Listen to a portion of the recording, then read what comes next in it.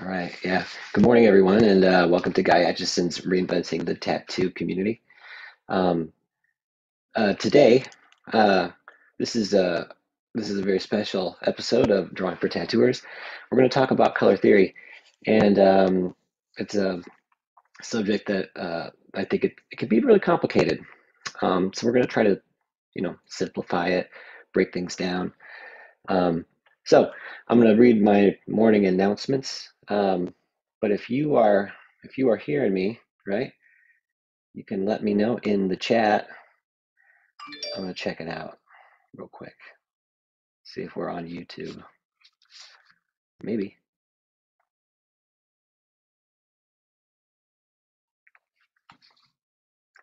It looks like we might be. So thanks for bearing with me, everybody. Yeah, cool. So we're live on the internet.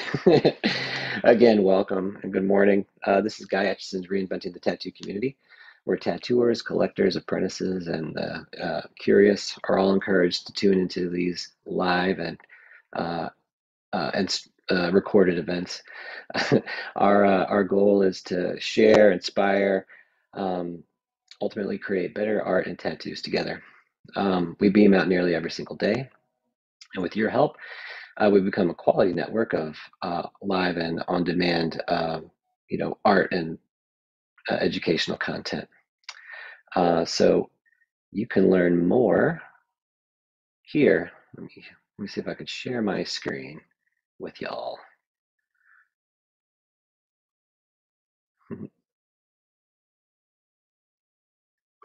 It's coming. There.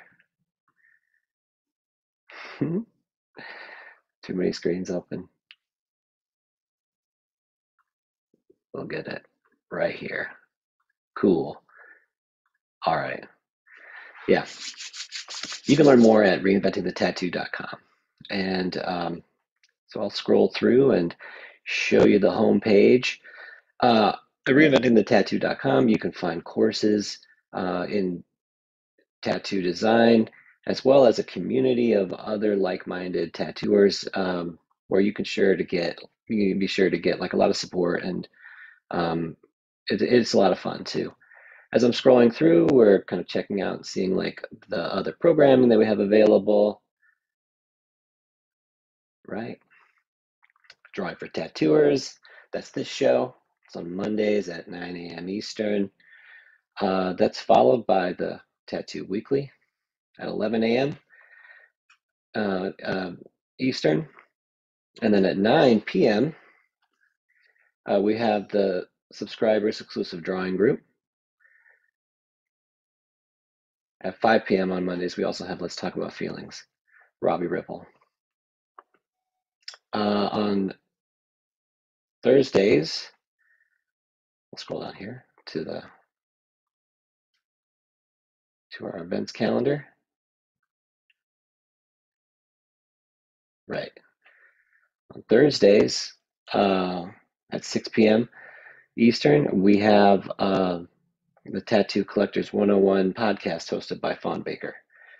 On Sundays at 1 p.m. Eastern, we have the Sunday Skill Building Drawing Group with Jason Leeser. So you can learn more about us here at reinventingthetattoo.com. But now I'd like to take a moment and check out some of our sponsors. Tattoo Now.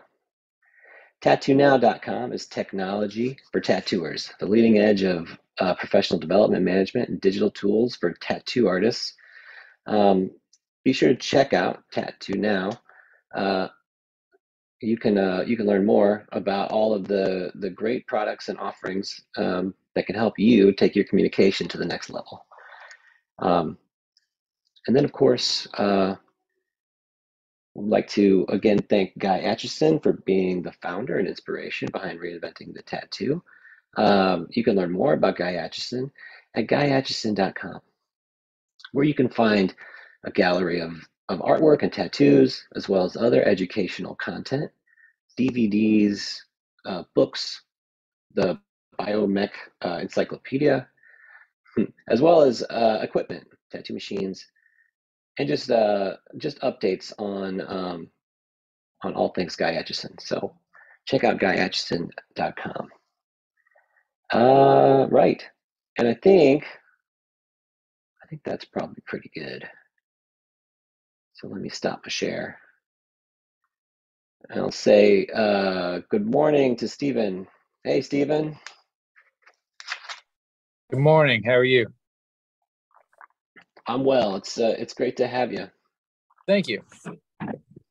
So I was just like walking through the morning announcements, but I started off talking about how we're going to be focusing on color theory today. I know this was something that you and I were talking about last week and weeks previous. So yeah, I think this would be a really great conversation for us to have together. Because I think that's the thing about it. It's like there's so much to color theory, and so I'm always trying to learn more about it. But I definitely like to you know keep it simple and try to make it as approachable as possible, especially for myself. As I'm trying to figure out what's going to be the color scheme. Um, so right, I wanted to um, I wanted to talk today about the color wheel, and I recently purchased Russ Abbott's color wheel from Tattoo Smart. It's very cool. I don't know if you've ever seen it or if you have it, Stephen. Um, Yeah, I do have it. I use it more and more, I feel like. And I'll be honest with you, sometimes I have a hard time trusting it because it just it gives you some pretty cool color ideas. But um it's a great tool. I feel like anytime I've used it, I haven't regretted it. I like the value chart on it a lot as well because I was talking last week about using color as value, and it really, you know, brings it down to a Neanderthal level I can understand. You know what I mean?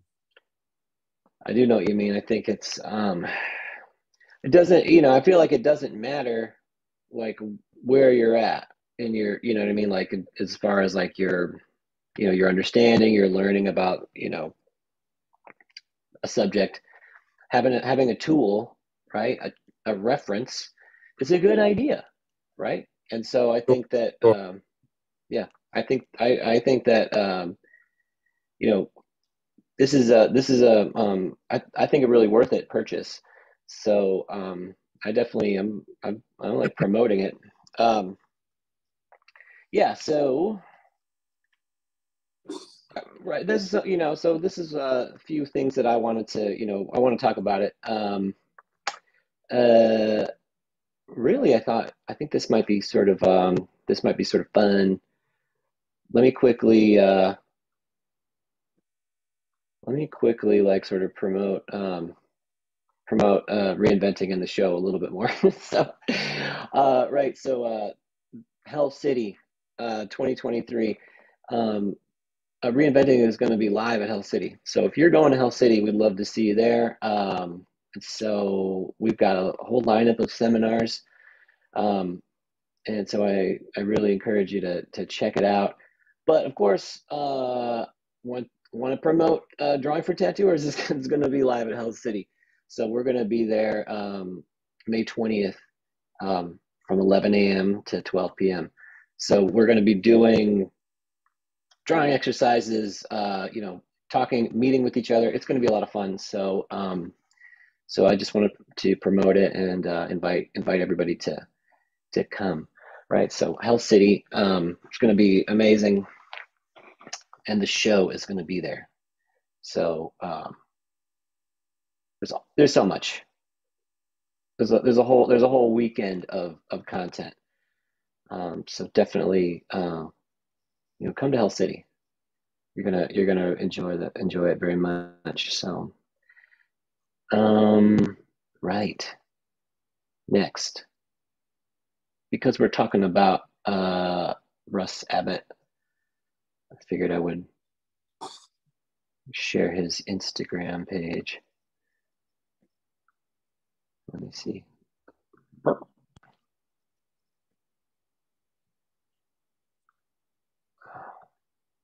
Cool. So here's Russ's Instagram page. Um, he's talking a lot of, he has a lot of content he makes. He's also got the Launchpad group, very cool. Tattoo Smart. So if you use iPad, if you use digital stuff, Tattoo Smart is a really great resource. Let's say hey to Amber. Amber, good morning. Good morning. I saw on the internet that you weren't feeling well. So how are you doing? I am definitely on the mend. I am doing a hell of a lot better than I was at the beginning of last week. God. Well, thanks for coming. I mean, I hope you're yeah, I hope you get well soon. Are you Thank you. I'm on the mend. are you at home right now? No, I'm still in the hospital. Oh no. Oh man. Well, um yeah, no, it means a lot that you were able to make it, and I hope you really, get well soon. So so thanks for coming. Thank you for Um having me. yeah, It's of course. much better than sitting here staring at the walls. Well, you're always welcome. Well, we were just talking about we're talking about color theory, and we're talking about Russ Abbott, and so he's a tattooer and an educator, and also content maker and app builder. So lecturer, he does a lot of stuff, and here we can check out a tattoo. Wow, so cool. Um, yeah, beautiful, beautiful work. I Let's see love here. those muted sepia tones behind that bright blue. I think that's a great point. That really what we've not everything is the same intensity, right? Mm, Like there's definitely some difference. Let's zoom in a little bit, right? The blue is very intense, but this color I would call it a muted orange or like a neutralized orange color, right? It really does it really does play off of the blue very nicely. Um, so they contrast, right? There's a bit of mm. contrast. It's cool and Um, even though the warm is so muted, it's still cool and warm as well. exactly, exactly. There's all kinds of ways that we could start to talk about the contrast in this piece. Um, and so there's a lot of really smart choices in it, and so it's a good example of sort of these ideas that we're going to talk about today with color theory. Let's check out another one. Yeah.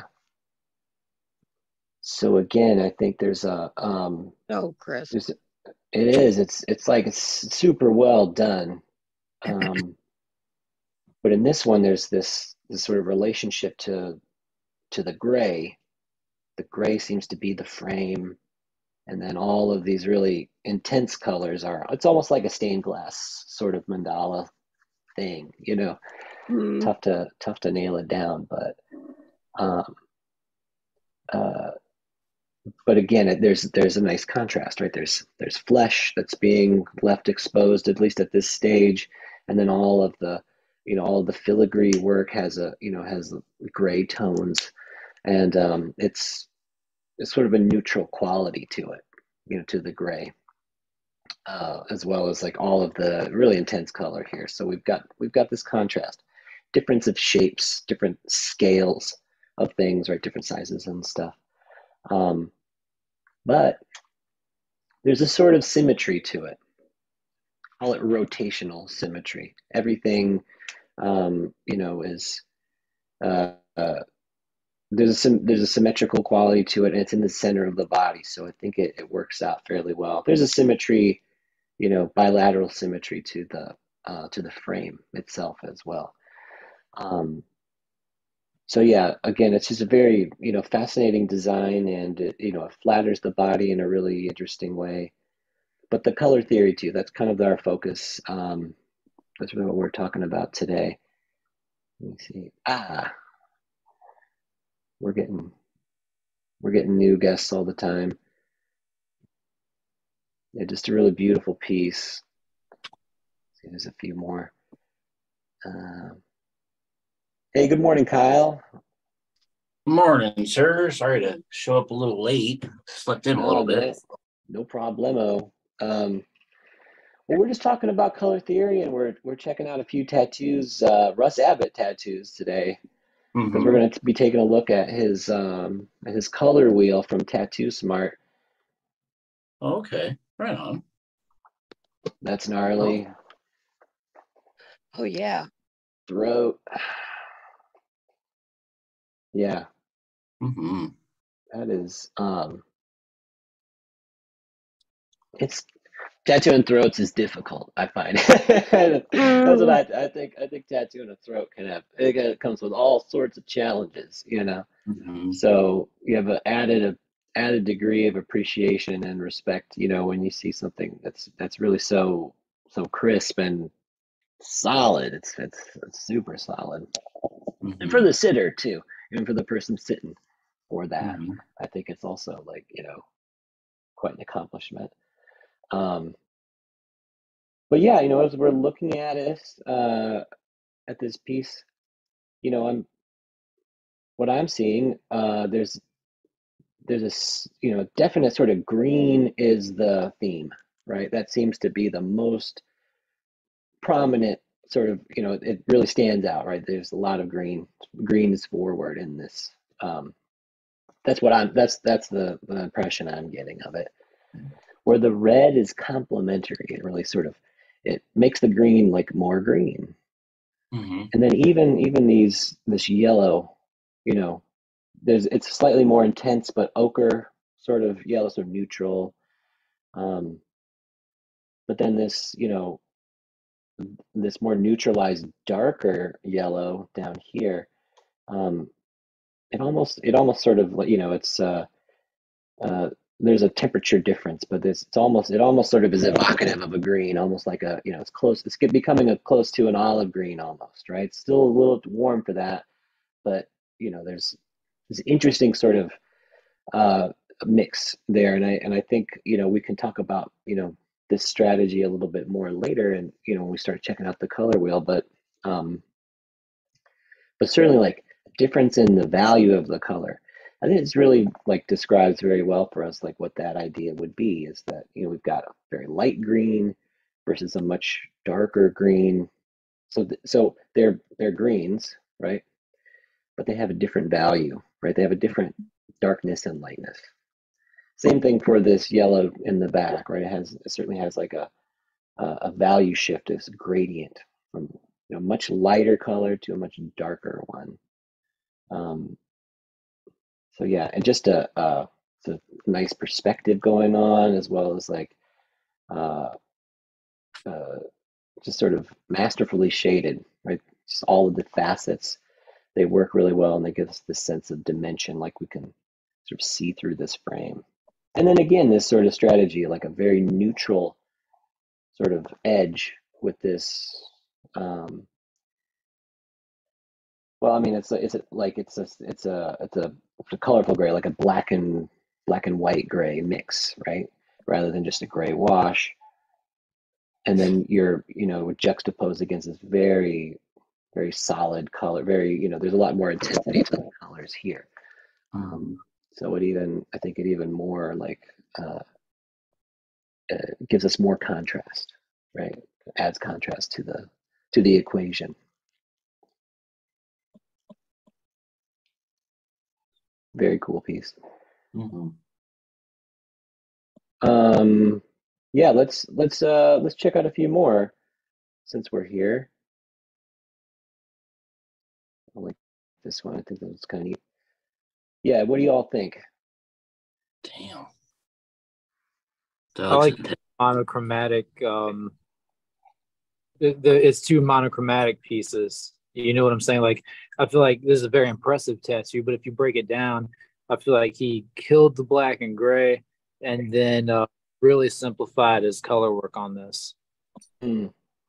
I'm not necessarily speaking about that whale. I'm talking about the ship and the Mm-hmm. and the frame. Yeah. Yes. Yeah, definitely. Mhm. What were you going to say, Kyle? Oh, I just it just impressive. It's really, really cool. I like it. Um, yeah, just like I don't know. Is it more of a like the whale, more of just like the overall focal point? You think? I think so. Yeah. I don't know. Well, I'm kind of like tattoos are so interesting because it's like, really we have all these visual planes of the body, right? So, like when you're looking at like, the front of the arm, you can't see the inside of it at the same time, Mhm. right? When Mhm. you're, same thing with the leg, right? You can see the front of the leg, side of the leg, right? You can't see the inside of the leg at the same, you can't see it's opposite at the same time. Yeah. So as I'm looking at this piece, it looks like there's a certain point where I can kind of see, a little bit of this one and a little bit of that one, but mainly it's like when I can really see this whale, it's kind of to itself. So it's almost like a composition unto itself. And then as I would sort of either the body would turn or I would sort of, I would come to see it. Um, More of this, like Stephen was saying, the monochromatic ship would sort of be there. When we're seeing it laid out like this, everything kind of like dissected and you know, um, reconfigured to make one image for us.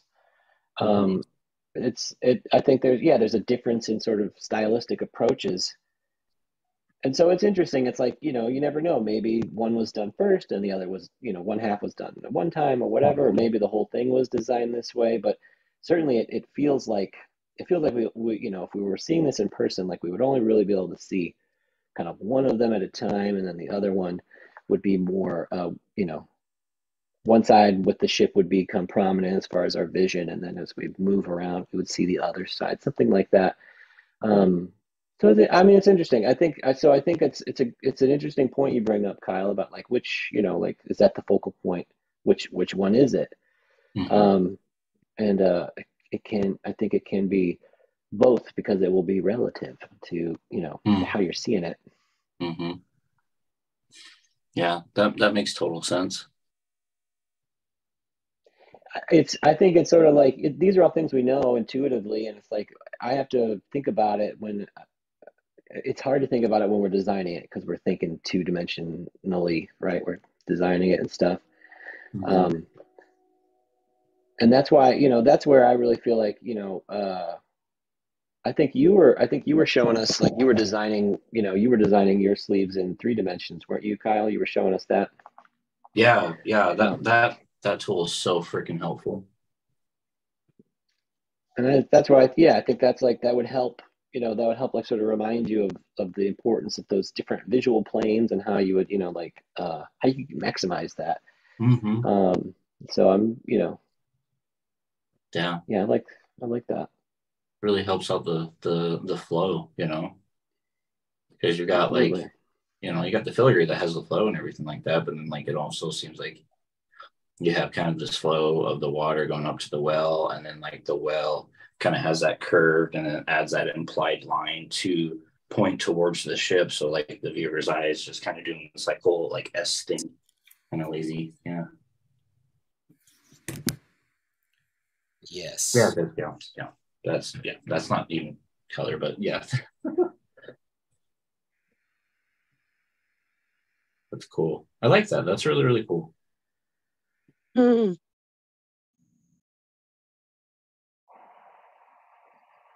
I like how he did like the on the left hand side of the well, kind of behind the dude. Um, you got the bright saturated blue, and then behind that it goes kind of like a purplish gray, and then it does a little bit of a red to help slowly fade into the background.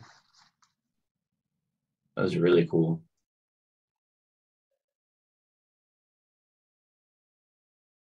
Yeah. Yeah, this color is very interesting, isn't it? It's you know, as Mhm. I zoom in on a little bit more, it's you know, really it would be, I'm just imagining what it would be like in you know, in the cap. I mean, so some of it's Yeah. probably mixed in the skin, right? But like you just got this Mhm. muddy mud color in the cap, Yeah. you know.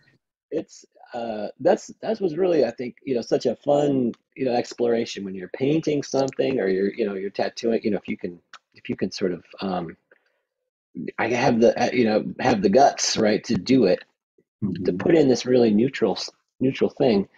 um it can end up looking quite masterful, right? Like, you know, but at the same time, it, you know, it could, as you're developing it, I think it could be a moment where you might like have a bit of anxiety with it. Mhm. But yeah, I think I can see, you know, certainly like there's a, you know, it's almost like there's some of that same stuff in the whale, maybe. It's possible. You know, Yeah. it's like there's some neutral stuff going on here. Mm. Um, there's a real clear, like, you know, sort of positive negative relationship. Right? This is something that we, you know, that the guy talks about a lot. So we Mhm. see the edge of the, you know, the lower part of the whale here next to the, you know, next to the sky color, the, you know, the blood red sky. Um, Mhm. and it is just very clear silhouette. Um, the figure too, I think it's kind of a, you know, there's definitely these moments like where the boot and stuff like that, it's just so crisp against the darkness of the sky itself. It really really gives us that clear positive negative relationship. Mhm. Well, yeah, Oh, this and one. Go ahead. Sorry, oh, I jumped to another one. yeah, no, that's fine. Sorry. That's fine. That's fine. Yeah, I was just gonna say, like, in like the whole, like how the whale's like pretty super desaturated and the background's like super saturated. It really, really, really, really helps out Excellent. positive and negative Yeah, stuff. excellent point. No, I think that's really well observed. What do you think about this one? Looks like a lot of fun. Right. Mm. Yeah, super desaturated skull, and then like the background, like you got the super bright oranges and then like the yellowies, and, like the bluish grays for the scully. Right. And so we Yeah. kind of seeing a different strategy here, right? Where it's like instead of the, you know, like a lot of the pieces we're seeing is sort of like, you know, there's this sort of you know, there's that gray frame, right? And then there's really colorful inside. In this one, it's like, you know, the intense color is really like on the outside, right? Where the main sort of focal point is Mm-hmm. again like you were saying, Kyle, it's like desaturated, um, has a bit of you know, a neutral sort of character to it. Um, it's interesting, yeah, and I think it's, you know, I think there's a lot of certainly a lot that, you know, a lot that you could put right into your tattoo work, you know, right away. There's a lot of things that you could sort of start to adopt right away. Yeah. You got the cool in the foreground on the bottom, and then it's in the background at the top. So the warm and cool are Mm-hmm. opposite, top and bottom of this piece. Mm-hmm. That's pretty interesting approach. I've seen some Yeah. there's a man does the you guys know who AD Poncho is? I might be saying that wrong. Oh, AD Poncho? yeah, yeah, yeah. Yeah, that dude does some crazy stuff like that too. Mm-hmm. Mm. Yeah, he does, dude. His stuff is bananas. Um, I I think it's kind of cool how they have like how he has the orange, like it's pretty reserved and it's concentrated on the bottom part. Like none of the orange and the yellow is competing at all. I think it's kind of cool to where he just stops the orange and then like the top part, the top half, like the yellow is the one that's the saturated part. I don't, yeah, it's, And he made it look so smooth.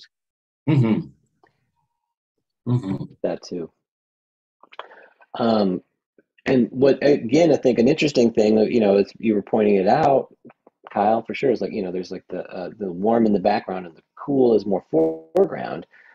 but it works in this case, right? I think a lot of times we kind of get that, commonly understood, or we presuppose that like warm is going to come forward and cool is going to push back, and that certainly is true, especially like if you're looking at like a like a landscape or something. You get a bit of atmospheric perspective, and things get become more bluish tinge, and they become cooler.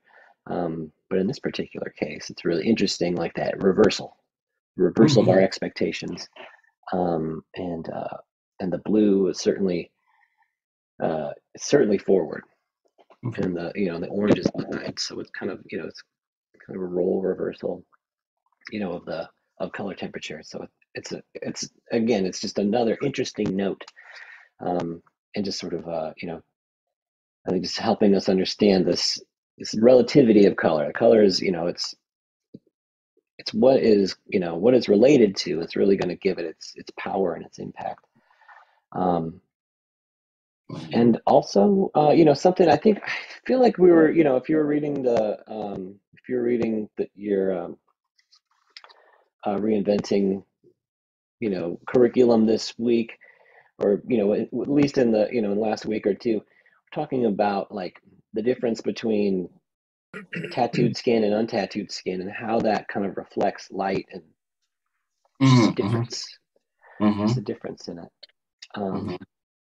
We can even see that in this picture, right? We can we can sort of tell where there's a little bit of untattooed skin that's left, and it has a different sort of character. To even some areas that have very neutral stuff, that's gonna it's gonna be very light. When it's healed and stuff, it's still gonna have a subtle sort of different characteristic. So it'll catch the light a little bit differently. I mean, kind of there's a beautiful subtlety to it, I think. This is so I think this is like this is important. You know what I mean? Like, check out the work that you love. You know what I mean? And analyze it, and this way you start to have a insight into your own work. I feel like that's ultimately what it's not for comparison. It's it's for it's appreciation, and there's like learning and stuff. But again, I think it's sort of like you can think about how you might apply some of these ideas to the things that you're into, the things that you're gonna want to do. Easier said than done, probably, right? I think it's easy to get into, like comparing, and just getting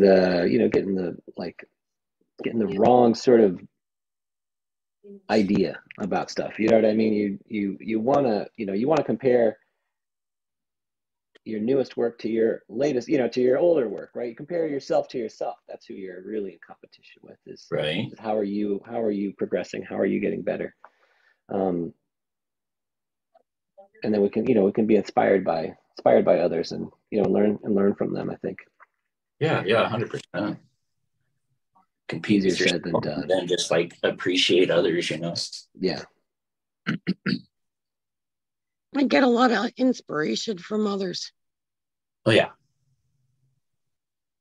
yeah. Even if it's just some tiny corner with a little color combination in it. And then my composition has absolutely nothing to do with their composition. But like this is Fawn's back, I believe. Yes. Oh, really?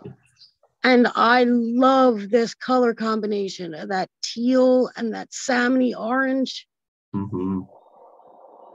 want to use that somewhere. I just haven't been able to figure out where yet. I'm sure something will come up for sure. Oh yeah, it'll hit me all of a sudden. I'll be like, that's what that's for.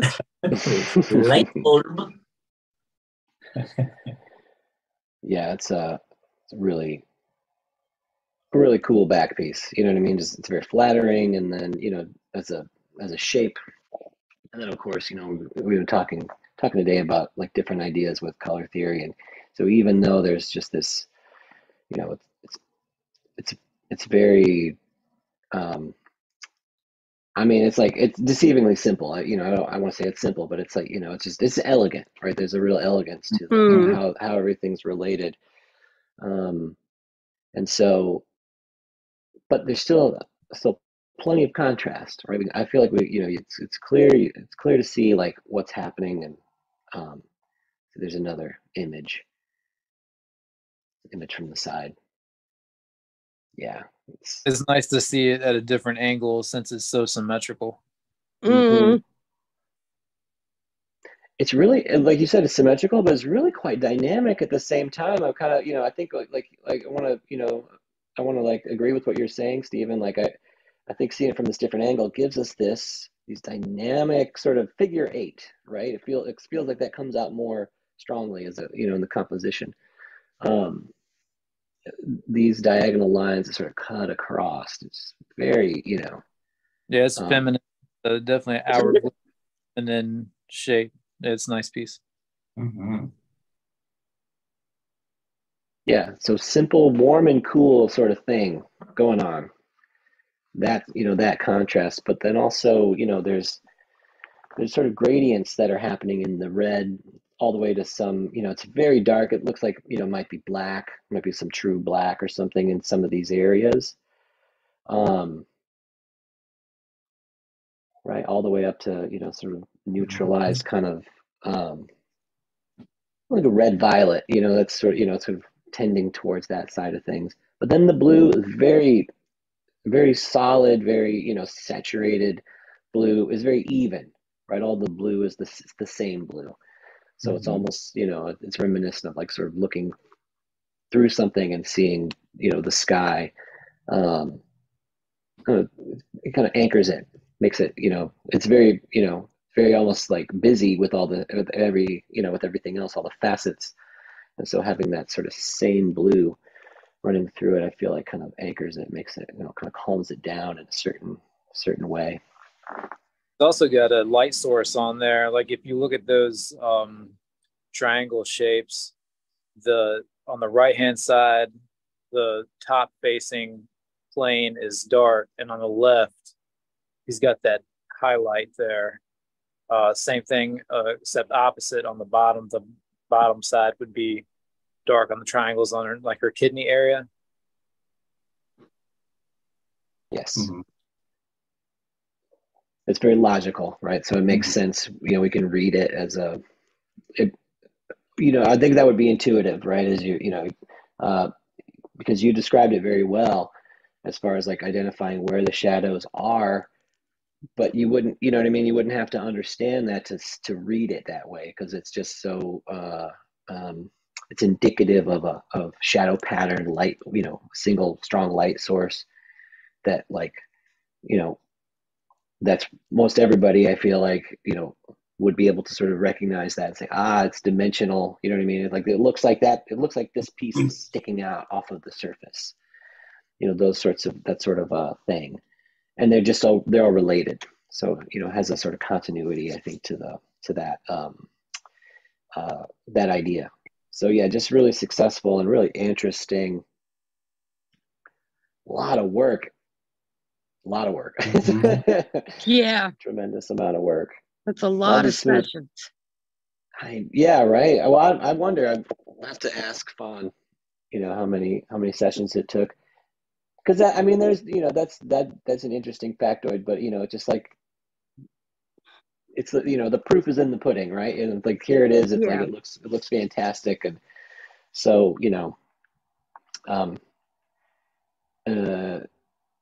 it's good results, right? It's sort of like it still must have been very sort of, it was well considered and well sort of approached. Just that's the only way you could come up with a result like that. You know what I mean? Yeah. It wouldn't happen organically. The design part of it, you know what I mean? Designing it and coming up with what it would be, but then just the application of it. It's so direct and so intentional. These are good, I think, just simply good things for, for us to take away from, from checking this out. Mm-hmm. So cool. Yeah, awesome. Mm-hmm. Well, so I wanted to talk a little bit about color theory. I think we've been sort of, hopefully we haven't been speaking over everybody's heads, the audience, as you're watching. Because again, it's like this show is really about fundamentals. And so as we're kind of refamiliarizing ourselves with it, or even encountering it for the first time, I think there's just a lot of value in, in talking about these things. And so I definitely want to I just appreciate everybody's, insights into these things. And, you all seem to understand this very well. So hopefully it's not too awful boring, as as we're kind of going over the rudimentary stuff. But again, I really hope that it's something that you find value in as well. So well, anyway, all right, I want to ask the gang, what is light, right? I know maybe you know. Any takers? What is light? What is light? The absence of dark. I like that. That's a nice definition. Yeah. I mean, I know it only kind of answers, but it's the absence of dark. You can't have, light without dark, and vice versa. Right. One doesn't exist without light. We have dark. Right. So again, I think that I love that. I love that that definition. Let me share this image with everybody. So I don't know if hopefully you can see it. Electromagnetic radiation. That's what light is, right? Light is electromagnetic radiation. That was my next step. Right? Let me full screen it. So hopefully not being too distracted by my desktop and stuff. All right. Electromagnetic radiation. So light is that would be I think the negative description of it is there's no dark, thus there's light. So right, light, electromagnetic radiation, what is that? It's a photon, right? There's a little particle, photon, but it's dualistic. It's a photon, it's a particle, it's also a wave. Don't worry about it, right? I think it's like it's moving at the speed of light, right? This photon. And so it's also moving in this wave. And so we can see this illustration of a wavelength. This is very simplified general sort of idea, but it's the notion is that it's this photon is it's moving up and down and side to side at the same time. It's all over the place, right? But if we could see the sort of the peak of the wave, right, to the peak of the next wave, that's the wavelength. So we all know that term, the wavelength. That's how it would be measured. And so it's the wavelength, right, that gives us these different types of electromagnetic radiation. So of course, let me see if hopefully that's not in your way. Okay. So of course we have radio signals in television. If way back when, if you used to have an antenna, if you know what I'm talking about, it used to bring in your television, your TV signal. Next we have microwaves. A lot of people probably have a microwave in their kitchen. A lot of us are familiar with that, right? A microwave uses electromagnetic radiation or microwaves or light to cause things to get hot, right? It actually sort of vibrates the water molecules in things, and it vibrates so fast that it starts to heat it up. That's how it works. Infrared, which is heat. So the heating in your house, but also your body heat, right? So in this way, bodies are made of light, right? They're emanating light, even though you can't necessarily see it. You're still emanating this electromagnetic radiation, this infrared, right? This heat, right? The sunlight, right? Same thing. Within the sunlight, we get this very narrow spectrum of electromagnetic radiation, which is visible spectrum. And so this is all the visible light that we can see. So here we have this representation, Roy G. Biv, right? Right?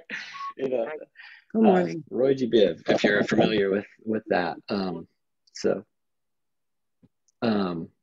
Next, right, ultraviolet. Ultraviolet is just, it's just past our visible spectrum of light. But there are light bulbs that bring it into our vision, like black lights and stuff like that. Pretty interesting, right? X-rays, right? X-rays, they can travel through the surface, right, of your skin, but they bounce off the bones, right? And that gives us this, the ability to see through the flesh and see the bones underneath. And finally, these gamma rays are, it's very small. You see the difference in the wavelength, it's very small.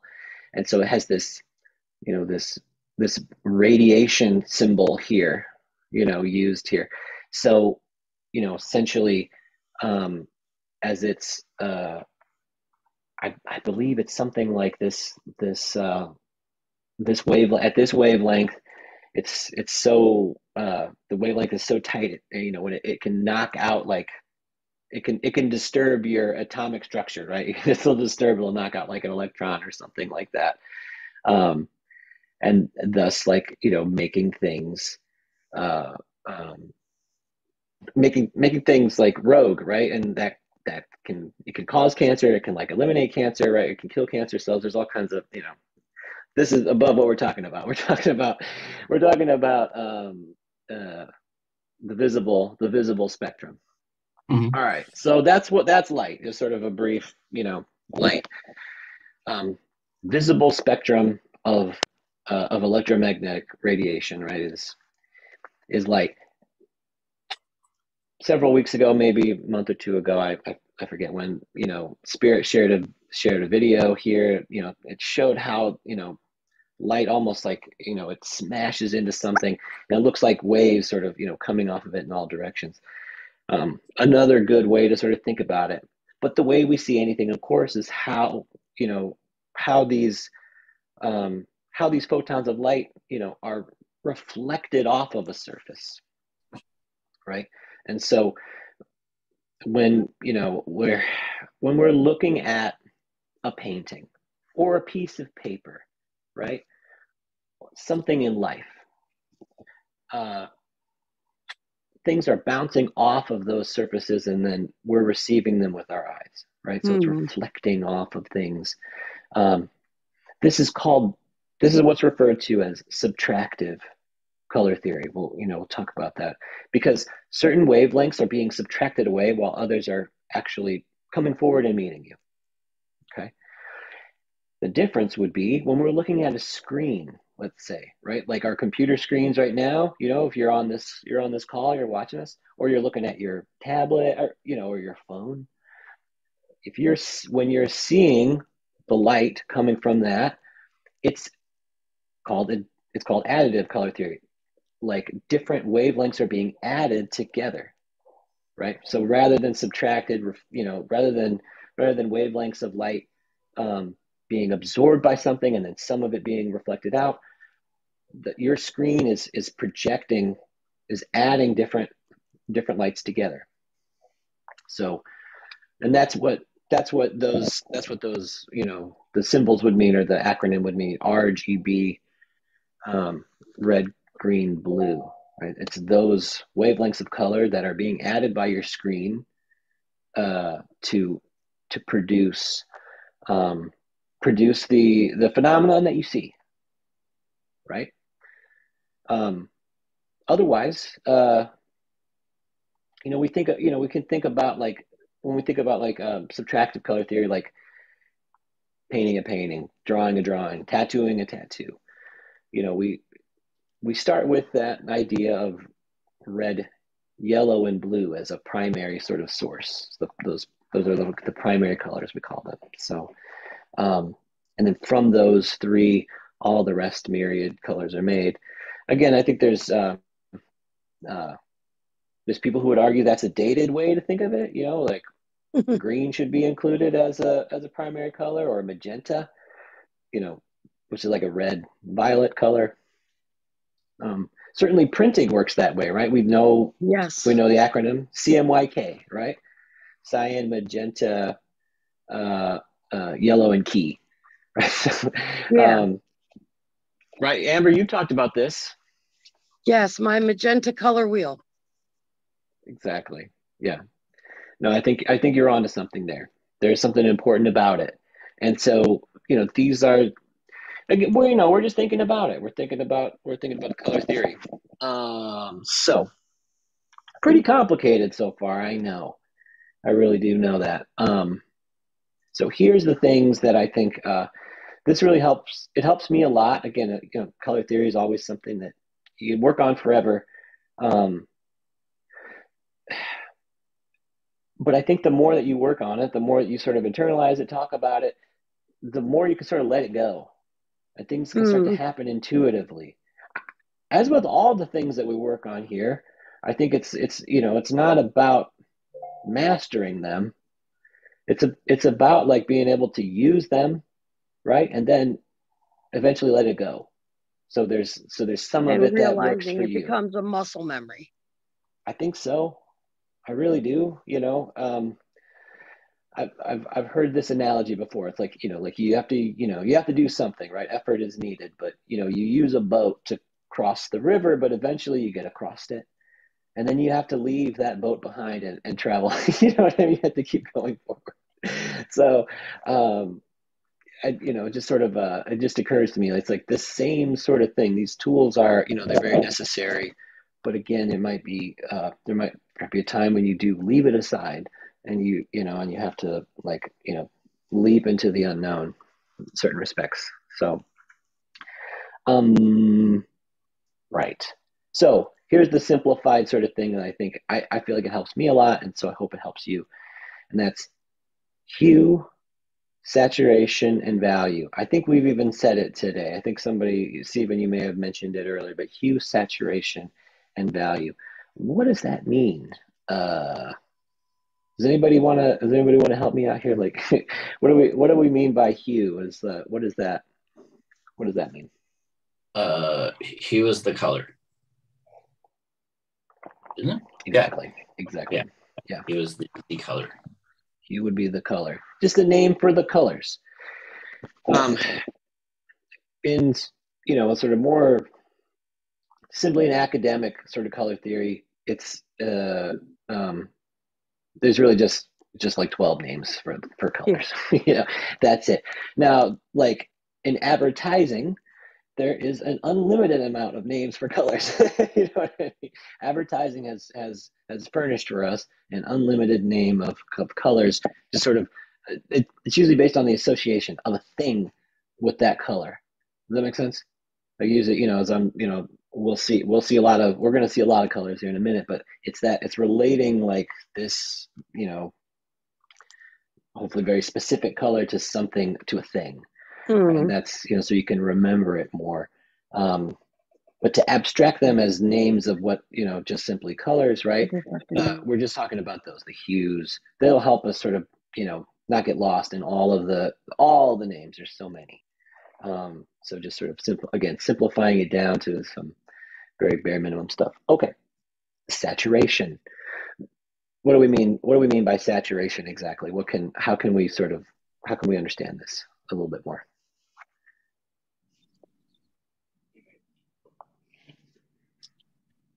The intensity is one way to look at it. Exactly. What do you help us out? Keep going with that. I love it. Intensity. If like on the classic view on the Procreate, it's like how much gray, like the saturation, like desaturated, you're looking more towards grays, and then saturation, you're looking for like the intensity of that color, like how bright you can make it, I guess, in a sense. Like not like light, like adding white to it, but just like, I don't know, the intensity, like how vibrant, there you go. The most vibrant you can get with the color. So yeah, for like the center out on that thing. Right. Game. What's that? The Kyle's killing the game. Yes. Well, so exactly, Kyle. And this is, so here we can see this example of the most intense, the most saturated, just sort of to we're using those terms interchangeably, but the outer this outer ring of our color wheel here, right, is all of the very most saturated, most intense of colors. And this is this is what's meant, right, by the intensity, is that you're getting this, it's close to some sort of idea of, pure red, right, or pure green, all that stuff. Those are the, that's what we mean by it.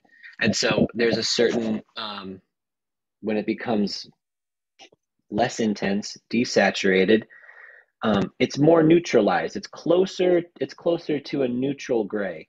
Neutral. The value scale in the middle of this wheel, is as close. It's very close to, to as neutral as we can imagine. And so, again, it's kind of funny. I feel like there's, like, you can measure scientifically. There's been this agreement about certain wavelengths are this and that, but I kind of feel like, there's a certain relativity, to color, and it's, once you become this one thing, it's like, it automatically starts to become something different, right?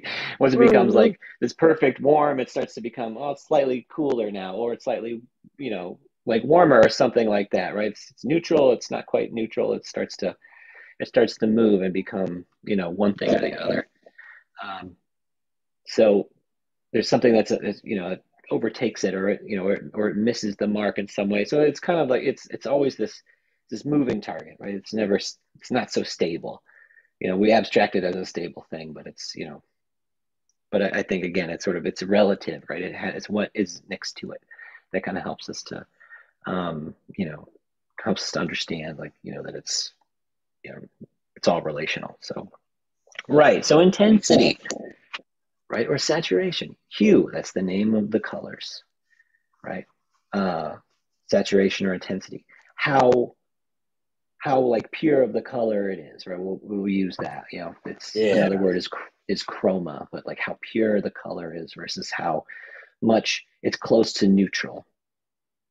Okay, value, right? And value would cover all of it, right? Value would cover all of it, and so, kind of generally, we could say, like, violet is darkest, or indigo might be darkest, in value, but certainly we would probably say yellow would be the lightest in terms of most intense. If you have the most intense hues, you want to talk about its value relationship, we'd probably think that yellow is the lightest one. And and then opposite on the color wheel, right, we would see, so yellow up here, and then down here violet, it's opposite, and that would give us this idea, what I mean? We have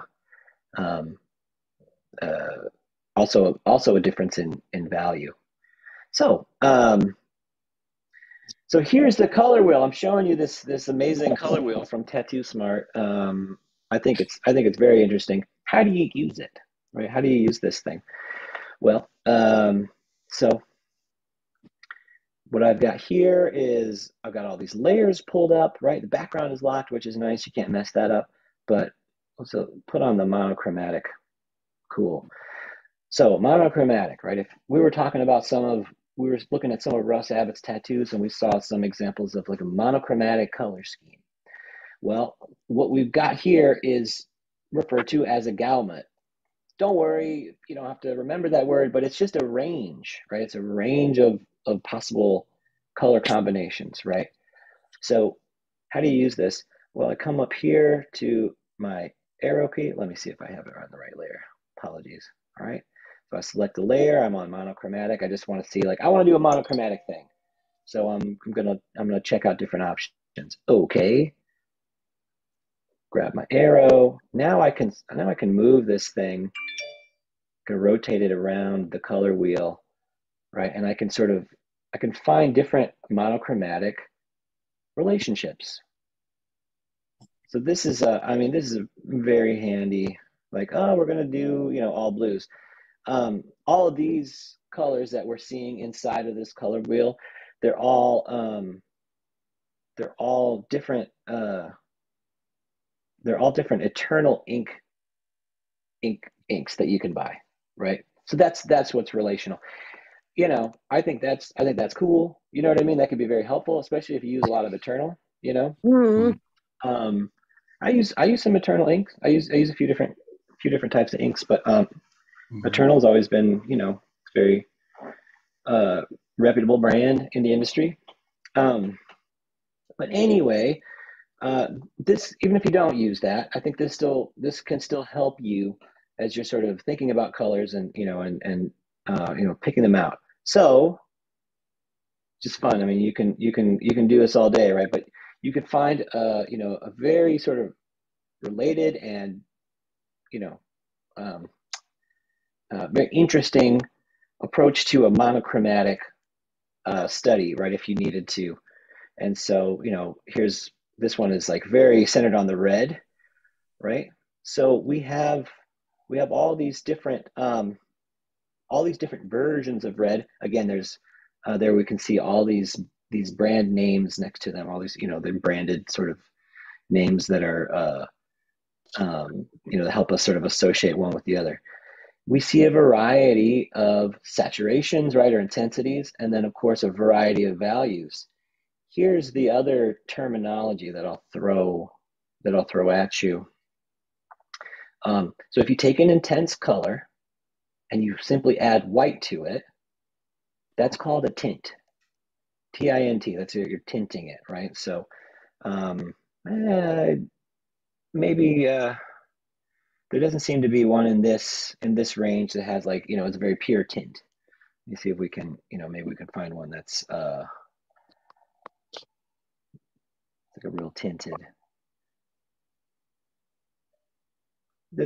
Some of these seem a little closer, right? Yeah. Like this, think about that pink or something like that. That makes sense, right? Just take as red of a red as you have, and then maybe it's slightly, has a little bit of violet, so it's kind of red violet.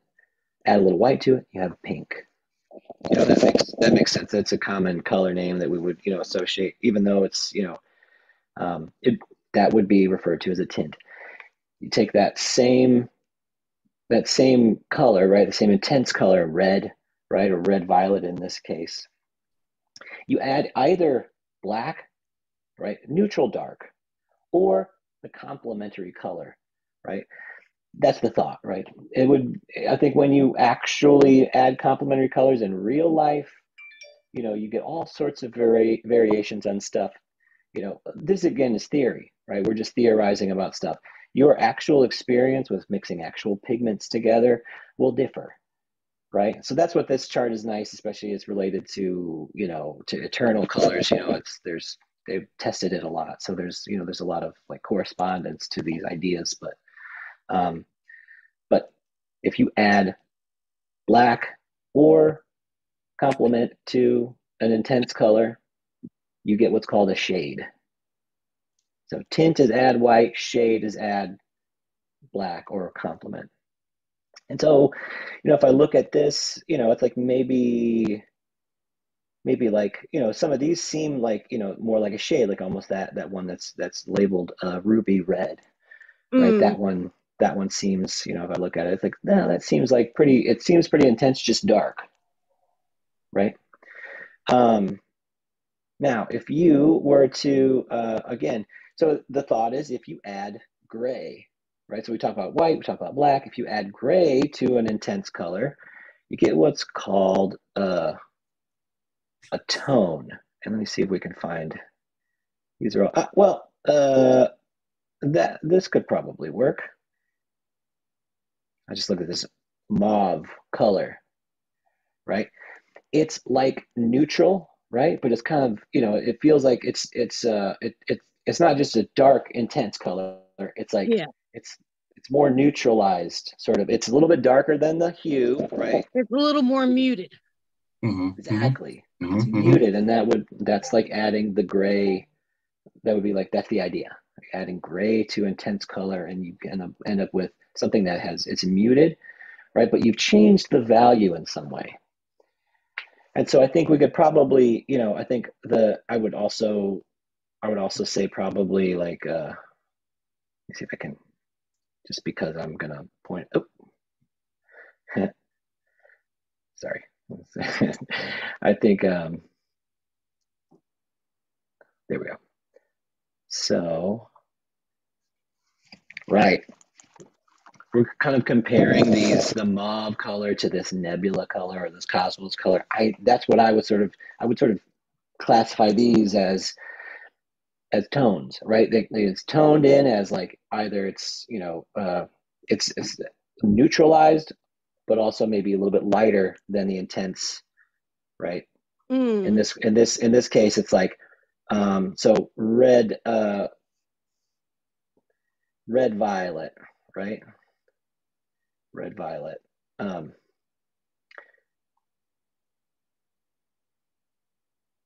so that's just a little bit more terminology to sort of like, to think about it. Like there's so much complication that you can make. But again, I think if you can really boil it down to hue, saturation, or intensity, right? And then value. Think about those things. You're gonna get a lot more out of relating colors together. And so that's again a sort of a simplified way to think of it. But I think what I'm where I'm trying to get at is this idea of like that, everything is a color. Everything is a color.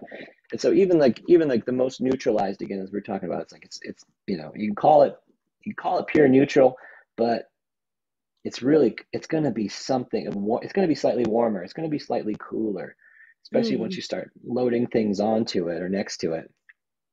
We can't help it but to relate it, to add contrast and difference. So let's move along to a different Gaumet scheme, right? So this is, we'll go with complementary. So this is nice, right? It's like it really just sort of shows us. So if so again, like depending on where you're at, if you're still on this call with us, or you're still watching the show, make sure to hit the like and subscribe button. But also, if you're just approaching color theory for the first time, right? Whether you're using a color wheel, right, or if you have this this Procreate file that you can look at, just the idea of the complementary colors, right? So in this case, we've got yellow to violet, right? They're complements, they're opposite each other on the color wheel. And then of course, we see this whole range of tints, shades, tones of both of these hues, right? And it gives us, again, we can really kind of see, here we can kind of see like as far as value. So the value is scaled for us, lightest on the, towards the outside, and then darker as it comes in. And so we look and see like, which one is the most intense yellow in this group? Somewhere between this lantern and this bright yellow, right? And we can see it next to the example of the intense yellow hue on the wheel, right? And it's really light in terms of the value, right? We see it, it's scaled up here very light. Next, if we go down and observe the violet, like, which one is the most violet example in this, in this group? We kind of back out a little bit. It looks like this purple one right here, Cauda purple. Maybe that's I hope I'm pronouncing that right, but right, it's much darker by comparison, right? Mm-hmm. Scroll back, right? I mean, I think we can see that, but like if you wanted to sort of invert that and have a dark yellow versus a light violet, you might need to come here and sort of see like, well, this is interesting, right? This color called liver, it's got so much dark in it, right? It's neutralized, right? But it's closer to like what you would think of as a dark yellow, right? Where maybe, I don't know, you could, right. Yeah, I think so too. We saw some examples in Russ's tattoos that, we're sort of using this idea of like, there's a certain level of, intensity, even though it was a darker shade. Does that make sense? Like it was a darker shade of yellow, but it still had a bit of intensity to it. So again, if you shade something, tint something, you're automatically going to neutralize it slightly. That's going to be the nature of it. However, it can still have a certain level of intensity, have a closer relationship to like to the pure hue. So that's the complementary. Very cool.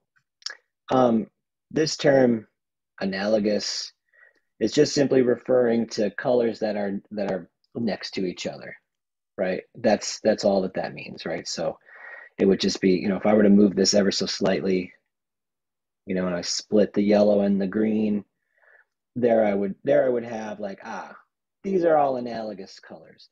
This is nice because it can show us the different levels of hues that we could have that are also have different neutrality, right? It's a different value, different like sort of saturation level that you might not think. So if you're doing, again, a monochromatic or analogous is the technical word for it. This is one that I like a lot and I think can be very useful. And that is split complementary. If you've ever heard of this before, you know what I mean? I think it's a really interesting way to go, especially, kind of like you're thinking about like, how am I going to make a dynamic range of colors for my particular composition? Well, with a split complementary color scheme, you pick one color that you want to be, let's call it the key color. Let's call it the most important color, right? That would be, let's say in this one, that would be yellow in this case, right? Because remember, we looked at the complementary color scheme earlier. Like what's the complement to yellow is violet, right? Is the purple. Well, it's going to be the split complement will be the two other complements that are analogous to, right, to the opposite. So the key color is yellow. Its complement is violet. So we would have blue violet and red violet. All of those would support and make this yellow much more important looking, right? So that's the split complementary color scheme, is picking a color that you want to be the most important. Let's say, red orange, right? You want the red orange to be the most important. That's the key color. The split complements would be, it looks like, depending on how much red orange you got, so green, blue green, all the way to blue violet, right? We can sort of see all of these colors. They're all analogous. All these blue colors are analogous to each other, right? So as they come together, they come together and they just, they all kind of, their similarity to one another kind of neutralizes them in a certain respect, right? They all relate to each other, and they're all getting along. Well, what doesn't get along, or what doesn't what doesn't match this red orange over here, right? It gives us much more contrast, right? So once you've established a really great like value scheme, positive negative relationships, now you can start to like integrate these ideas of color, where you're like, this is going to be the most important color, this red orange, and all these others, even if you're going very neutral, right? Even if you're going very neutral, like this rigor mortis, that's almost like the same as the gray, isn't it? You know what I mean? That's almost like the neutral gray. Well, that in concert with all these others, it's gonna give you this very a very high contrast. It's gonna really contrast and support this this key color. Hey, we've got Spirit. Hey, Spirit, thanks for coming. Hey, Spirit, how you doing? Still connecting to microphone. Oh, hey, what's up, guys? Hey, what's up, guys? Nice to have you here. Yeah, I just slept in. So. It's all right. Me too. Me three. Not alone. Well, that's a lot. lot. Let's talk about habits. Yeah. Yeah, go ahead. Sorry, I didn't mean to interrupt. Please. Oh, I see that you guys are talking about Abbott's color wheel. Yes. Sweet. Yeah, we were talking about color theory, and we're looking at this color wheel, because I've got all these, manual ones, these old school ones, they're paper and you can, spin them around. But this one is this one's 21st century, color wheel technology, right? It's cool because you can interact with it. I think that's the part of it that I really, that I'm like really responding to. Is that you can mess around with it, and he's got this last one we'll check out. Southern aspect, accent rather. Yeah, sorry, Southern accent. That's what he calls it. And so I think what is it we're seeing here, right? We're seeing this idea of a key color, right? It would be, in this case, like this red to red orange, right? That's this key color that we have selected here. And then all these other colors, they're gonna complement it. They're gonna support this, make this red orange, the colors in the red orange range, they're gonna make them stand out even more, right? And that would be just the way to use this tool, right? Is to select the approach that you like. So whether that's monochromatic, the split complement as we were seeing, or now this Southern accent one is very interesting. You can select, it might be for your own personal work. You're painting wildlife or something, and it's like a robin in a tree or something like that, or a cardinal rather. I think of red, right? Maybe like a some kind of something that has you really want to bring focus and intensity to the color. Again, what's going to be most important is going to be the composition, right? The design of your drawing. Next, the positive and negative relationships. So that's the value, like what's darkest and what's lightest. But finally, after that, I think once all those things are really, well established and working well together, then you start thinking about color. And color, so color can be, I think, again, like so complex and so like overwhelming. But I think if that's a good order of operations for most applications, and of course, like that might be sort of ways to think about how you develop it. I think experimentation is going to be really useful and really important, right? You might start with color, you know what I mean, before you even have a composition in mind, and that might be a really great experiment to sort of develop things. But again, I think if you, at the end of the day, what will start to come out of that, and what as far as importance and as far as like structuring things, will really be that relationship, right? The design, right? So the overall composition of what it is you're making. We've talked about that before, as far as like using thumbnail sketches, right, to help you design stuff. And then value. Value is like this most important thing, where you think about how dark, how light things are, and then positive, negative relationships are the same the same sort of thought about that. What's darkest, what's lightest? How do you achieve this readability? So you're making it legible, right? By adding positive, negative relationships, and of course you're encoding it with with culturally significant imagery, right? And that's what makes it readable to the audience, right? They can tell that it's a figure, it's an animal, or it's a bird, or it's a book, or it's a coffee cup or something, whatever you're drawing a picture of, right? Next, right after you've established the composition, the value, color, you can use color theory to your advantage, right? So again, you may reverse that order and have fun making art and just playing around with it.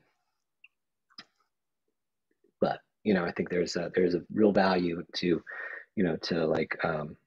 exploring each one of those avenues. And then if you build it you start to build it like a structure, composition would probably come first, and then value, and then the color, right? So are there any other ones?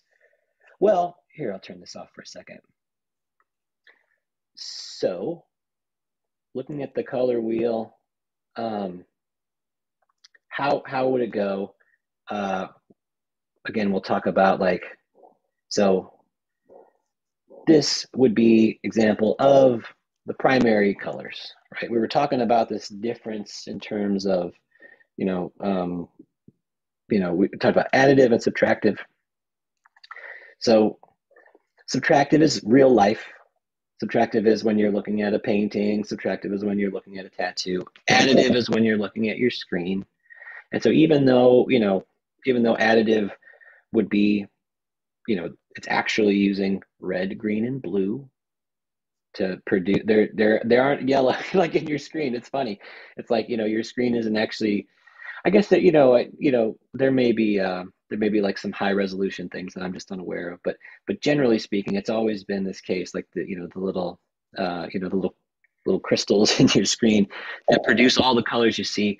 They're really just using red, green, and blue, and they're mixing them together to produce yellow, to produce orange, to produce all the different colors that you're seeing, magenta, right? So that's, your screens are additive. But anyway, so we were talking about that earlier. But let's get back to the simple idea of primary colors. And we can see it here. Yellow, red, and blue. Thought of as the primary colors. Next,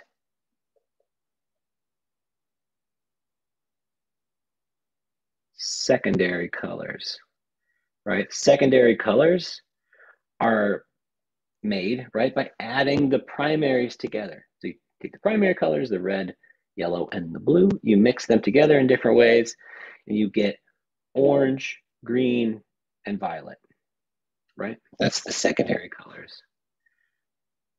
The tertiary colors, you can only do 2 sets of them in here at a time. Yeah, here we go. So it's going to be both of these, but it's so the colors in between, right? So between yellow and orange, we've got yellow, orange. These are the technical, just names of the hues in, classic color theory. You go with the primary name first, and then the secondary color name. So we have between yellow and orange, you'd have yellow, orange, right? Between green and blue, you'd have blue, green. Between violet and red, you'd have red, violet. And then you could go to the other one here, right? The other set of tertiary colors. Between yellow and green, you'd have yellow, green, and between blue and violet, you'd have blue, violet, and between red and orange, you'd have red, orange, right? So those are all the names of the the colors on the wheel. And then again, all these other names are just advertising. That's this is just marketing. It's just capitalism. So you can enjoy, right? I think you can enjoy all those names and stuff, and it'd be impossible to keep up with it. You know what I mean? It's just impossible. You can't keep up with all the names, but there's of course some general ones that that are common. Magenta would be one. What color would magenta be? Right? It'd be a warm color. I would say so. I would say it's red violet. So it's like a warm cool. Yeah. That makes sense. Yes, that makes sense. Yeah, it's a cool color that's warmer than most of the other cool ones, right? And then again, it's really interesting too because it's like you can have these really these colors that are very neutralized, but they comparatively when you compare them to something else, they start to become more pronounced as their temperature. So you can have these warm cools and you can have these cool warms, like for instance, yellow green, that one.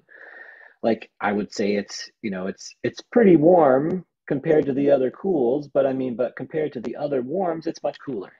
So it would be like a warm, cool color. That would be how I would think of it. We're same with this, with blue green, right? Teal, it's like that's like the name I would use with it.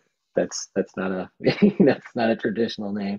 Would be like teal or aqua or something like that. And so it's certainly like a it's cooler than these greens, right? But it's warmer than these other cools, right? So depending on what it's next to, right? It could be cooler, it could be warmer. It's very interesting, right? And so, one of my colleagues, who's is a fantastic tattooer and, is also a very accomplished artist. He was talking about like this green is, it's red green, like that's awesome. Right. And so what is happening with red green, right? We think of it like those are complements, red and green they're completely opposite each other on the color wheel. But in real terms, if you're adding red to green, what's happening? It could be depending on how it works or how much amount you're adding. It could be red is interacting with the blue and the green, and so you're getting like a violet and green mixture, right? So in a sense, you're kind of you're coming closer. You're marching it closer towards a cooler blue color. It's very interesting. It's just interesting how it all works. So anyway, that's Russ Abbott's color wheel. We got a chance to check out some of Russ's work today. It was really enjoyable. We got a chance to talk about color theory a little bit. And I really hope that that was informational and also enjoyable. So I just want to promote this product. I think it's pretty cool, and again, I think it's a useful tool for artists. And again, it doesn't matter kind of where you're at with stuff. Having tools that are very effective can be really useful to your art making. And so check out Tattoo Smart because there's all kinds of like really great products, especially if you use tablets and Procreate and stuff. But this color wheel I think is pretty fun. So, and it sounds like a lot of you actually have it and use it. So I think that's awesome. Yeah. So what's happening with you all? I think we're gonna, I want to check in with everybody, and we'll probably wrap it up here in just a few minutes. But does anybody have anything they want to add, or check anything out that we were looking at, or share anything?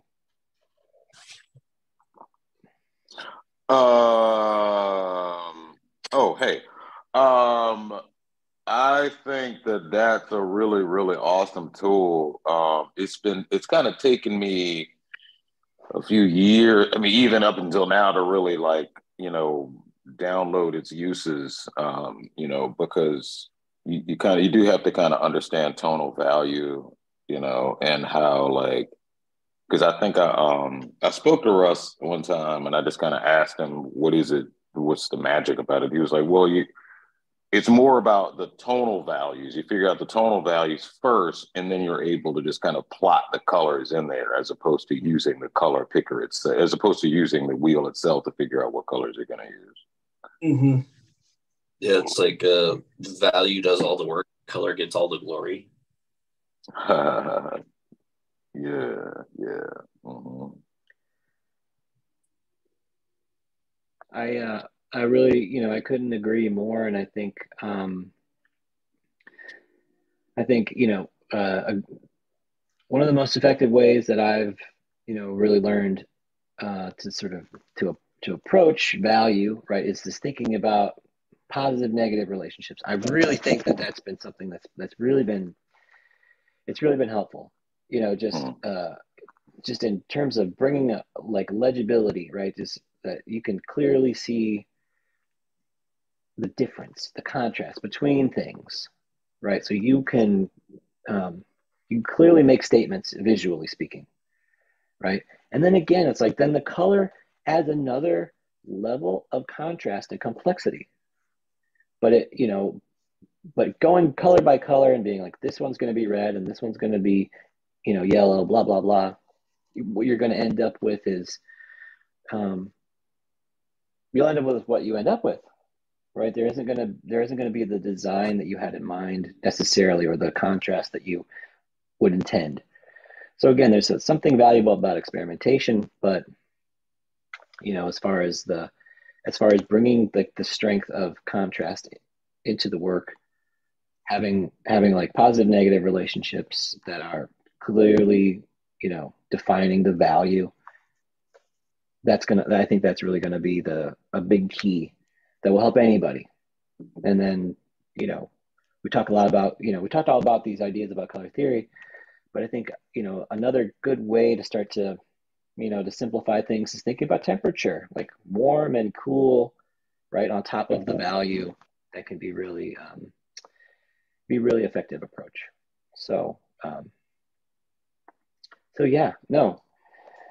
Anybody else? Don't want to like leave anybody out. Amber looks like you're doing breathing treatments right now. Like,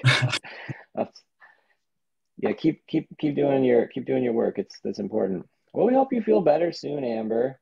Yeah, 100%. Yeah, dude. Thank you. I appreciate it. I am absolutely on the mend. I'm definitely up, not down. They said they should be springing me today or tomorrow. Well, yeah, you're unstoppable. I can't believe you made it today. So it's really all I was going to be doing was sitting here looking at these four walls anyway, going, I wish I was in class. So I don't go anywhere without a sketchbook and a pencil. Cool. Yeah, very cool. Yeah. So here I am. I hope you feel better. Yeah, I hope you feel better. I do. I feel a lot better. Good. Thank you. Good. Yes. Steven, what say you? Well, just getting ready for a week. You know what I mean? Yeah. Yeah, absolutely. Well, I think, again, I think like it was really great. The sort of the direction you gave us, some direction last week, and sort of prompting us to think about color theory. This is kind of like the time of year that I talk about it, and think about like, when I'm teaching classes and stuff, like this is just, we're getting in the springtime, start talking about color theory. It's interesting, you know what I mean? It's like, so it's just like, I'm just used to it, And so last week, you really sort of prompted us to start opening up the conversation. And I think it helped to lay a good groundwork to talk about this stuff today. So if anything we were talking about was like, was complicated, there's certainly, I think there's value in sort of checking out last week's episode about contrast, where we spoke about like the importance of positive negative relationships and contrast. And then, I think coupling that with the ideas we're talking about today with color theory, I think there, I hope that it could be really, informational, valuable. this is, again, like, hopefully you've covered all of this material before, you know what I mean? And that's everybody here and in the audience. But again, it's like you take it to a high level and you start using it in real, in real terms, and become a powerful approach to make your artwork, closer to what you have in mind, right? Closer to realizing the vision, your vision, or the vision for your client, whatever the case may be. So I'm really grateful that everybody could make it today. I know, like, it's a busy time of year for tattoo artists. It's a tax refund season. So, yeah, that's awesome. And that's, it's important, that you got to rake it in now, right? Just in case times ever get lean. You know what I mean? You gotta enjoy the sun while it's shining. I've heard that before. So, yeah. Well, I just want to, again, I want to tell you all, I appreciate you all coming today. So go forth, right? Use color. And really, I mean, and I think it'd be really cool to see, to see some artwork and stuff that y'all are making. Feel free next week, if you want to bring something in, we should check it out. Talk about it. Like, it could be like a way, we talk about some of these ideas, these positive, negative relationships, composition, color theory. It doesn't have to be finished, right? It could be a tattoo, could be a painting, whatever you want. And I think that might be a really, accessible and fun way for us to just continue our conversation, and also to have something to look forward to, something to work on. So, yeah, I just, again, I want to thank you all for coming. Let's do some sign-offs, and so we'll wrap it up for the day. And Stephen, we'll start with you. Sure. And thank you again, James, for your time and efforts today. I appreciate it, man. Always enjoy your class. Too kind. Thank you. Thank you. I'm Stephen Jesse, tattoo artist in Virginia. You can find me on Instagram at Stephen Jesse and StephenJesseTattoos.com. Thanks, Stephen. Yeah, I really appreciate you coming today. And like, it's just, I don't know, it's great to have you here, man. So thank you. Mm-hmm. So see you tonight, right, in class. Yes, sir. I'm behind, got some baseball practice to do with my son, but I'm gonna make it in. Excellent. All right, Kyle, let's have you. My name is Kyle Olson. I tattoo out of Trinity Art Collective in Tucson, Arizona. You can get a hold of me on Instagram at Olson_tattoos, OLSON. And it's always a fun class, James. Like, I love this class. It's super, super, super fun. It's super informative. I love the science aspect of today, plus the art. It's so cool. So thank you, man. Oh, thank you very much. No, seriously, I think you really brought some just really insightful stuff. We were analyzing tattoos. We were talking about, we're talking about color theory. Your stuff. And so I think I was just a benefit to, it's a benefit to, me, you were pointing out things to me that I really appreciated. And then, of course, like, to our wonderful audience, you know what I mean? To everybody watching. So again, just, you're a hell of a tattooer. It's been great working with you. So I just really appreciate you coming. So thank you so much. Yeah, of course. Yeah. Spirit, let's have you, man. Thanks for coming, dude. So glad yeah, dude. Y'all don't understand, yo. This is my tribe. So I just joined the Reinventing the Tattoo. I joined the Reinventing the Tattoo last week. I haven't gotten a chance to look at any of the classes or whatever, but I definitely am going to go ahead and start work on it pretty soon. And hopefully I'll be in class tonight, vibing with you guys. And I am very much looking forward to it. I just, I really enjoy the fact that, there's just so much to learn in art. It's, we're discovering the secrets of the universe in art. and we'll never figure it all out. And it's just nice to just always, work with people constantly and just, always, exercise and just exercise and, just so that we can always just become better. And, one of my favorite artists, his name is Raphael. He's a living person. He's not the Raphael de Sanzio.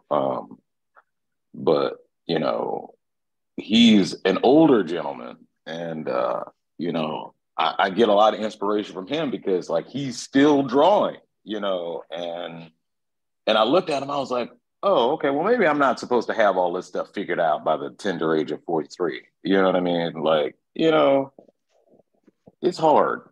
It's hard to recreate the universe, and and it's easy to get discouraged by artists that are younger than you that are seemingly get it. When you're kind of still struggling, but that's just, it's not how it works. It's just little bit by little bit, all the little bit of work you do. It's the magic is in the process. And so, yeah, that's it. I appreciate you guys. You can find, I'm a tattoo artist over at Black Widow Tattoo. You can find me at tattoosbyspirit.com, Instagram Tattoos by Spirit, and TikTok Tattoos by Spirit. Amber, I hope you get well soon, and I'm glad to see you. Yeah, I'm glad to see you up and at 'em.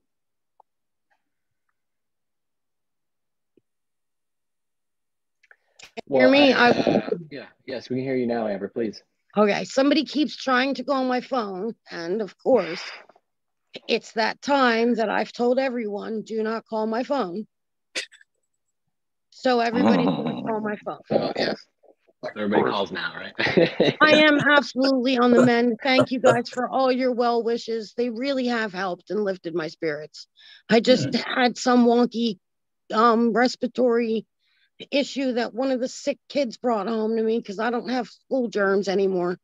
When you work in a school environment, you build up that immunity to all those germs. That's right. And I don't work in the school environment anymore, so I don't have that wall of sickiness to keep back their stuff. You're always sick, so you don't get sick. Right? You're always kind of sick, so you never get really sick. Yeah. Well, it's amazing. Again, I'm glad that you had a good time and it was helpful, to your recovery and stuff. And so It's really great to have you. Yeah, it's really great to have you. And I just want to, I want to say real quick, Spirit, thank you so much for what you said. I think it was amazing. And I agree with you totally. And again, it's like, you're also very accomplished, incredible artist. And so it's an honor to have you here. Really. Seriously. Love your work. Yep. Thanks, man. Yeah, absolutely.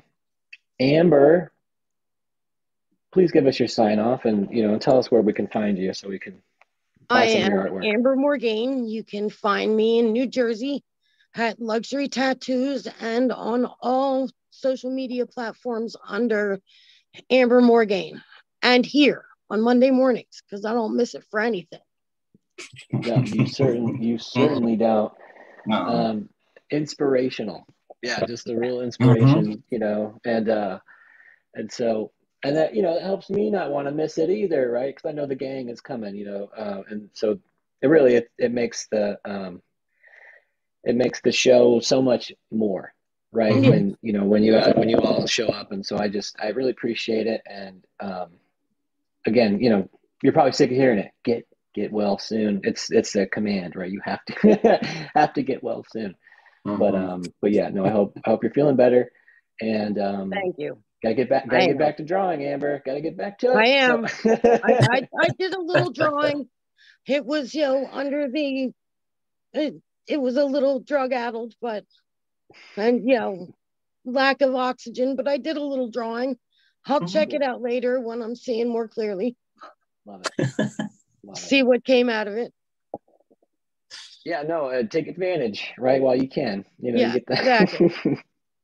So yeah, gotta make the most out of your situation. Work with what you got, So Cool. Well, thanks again, everybody, for coming.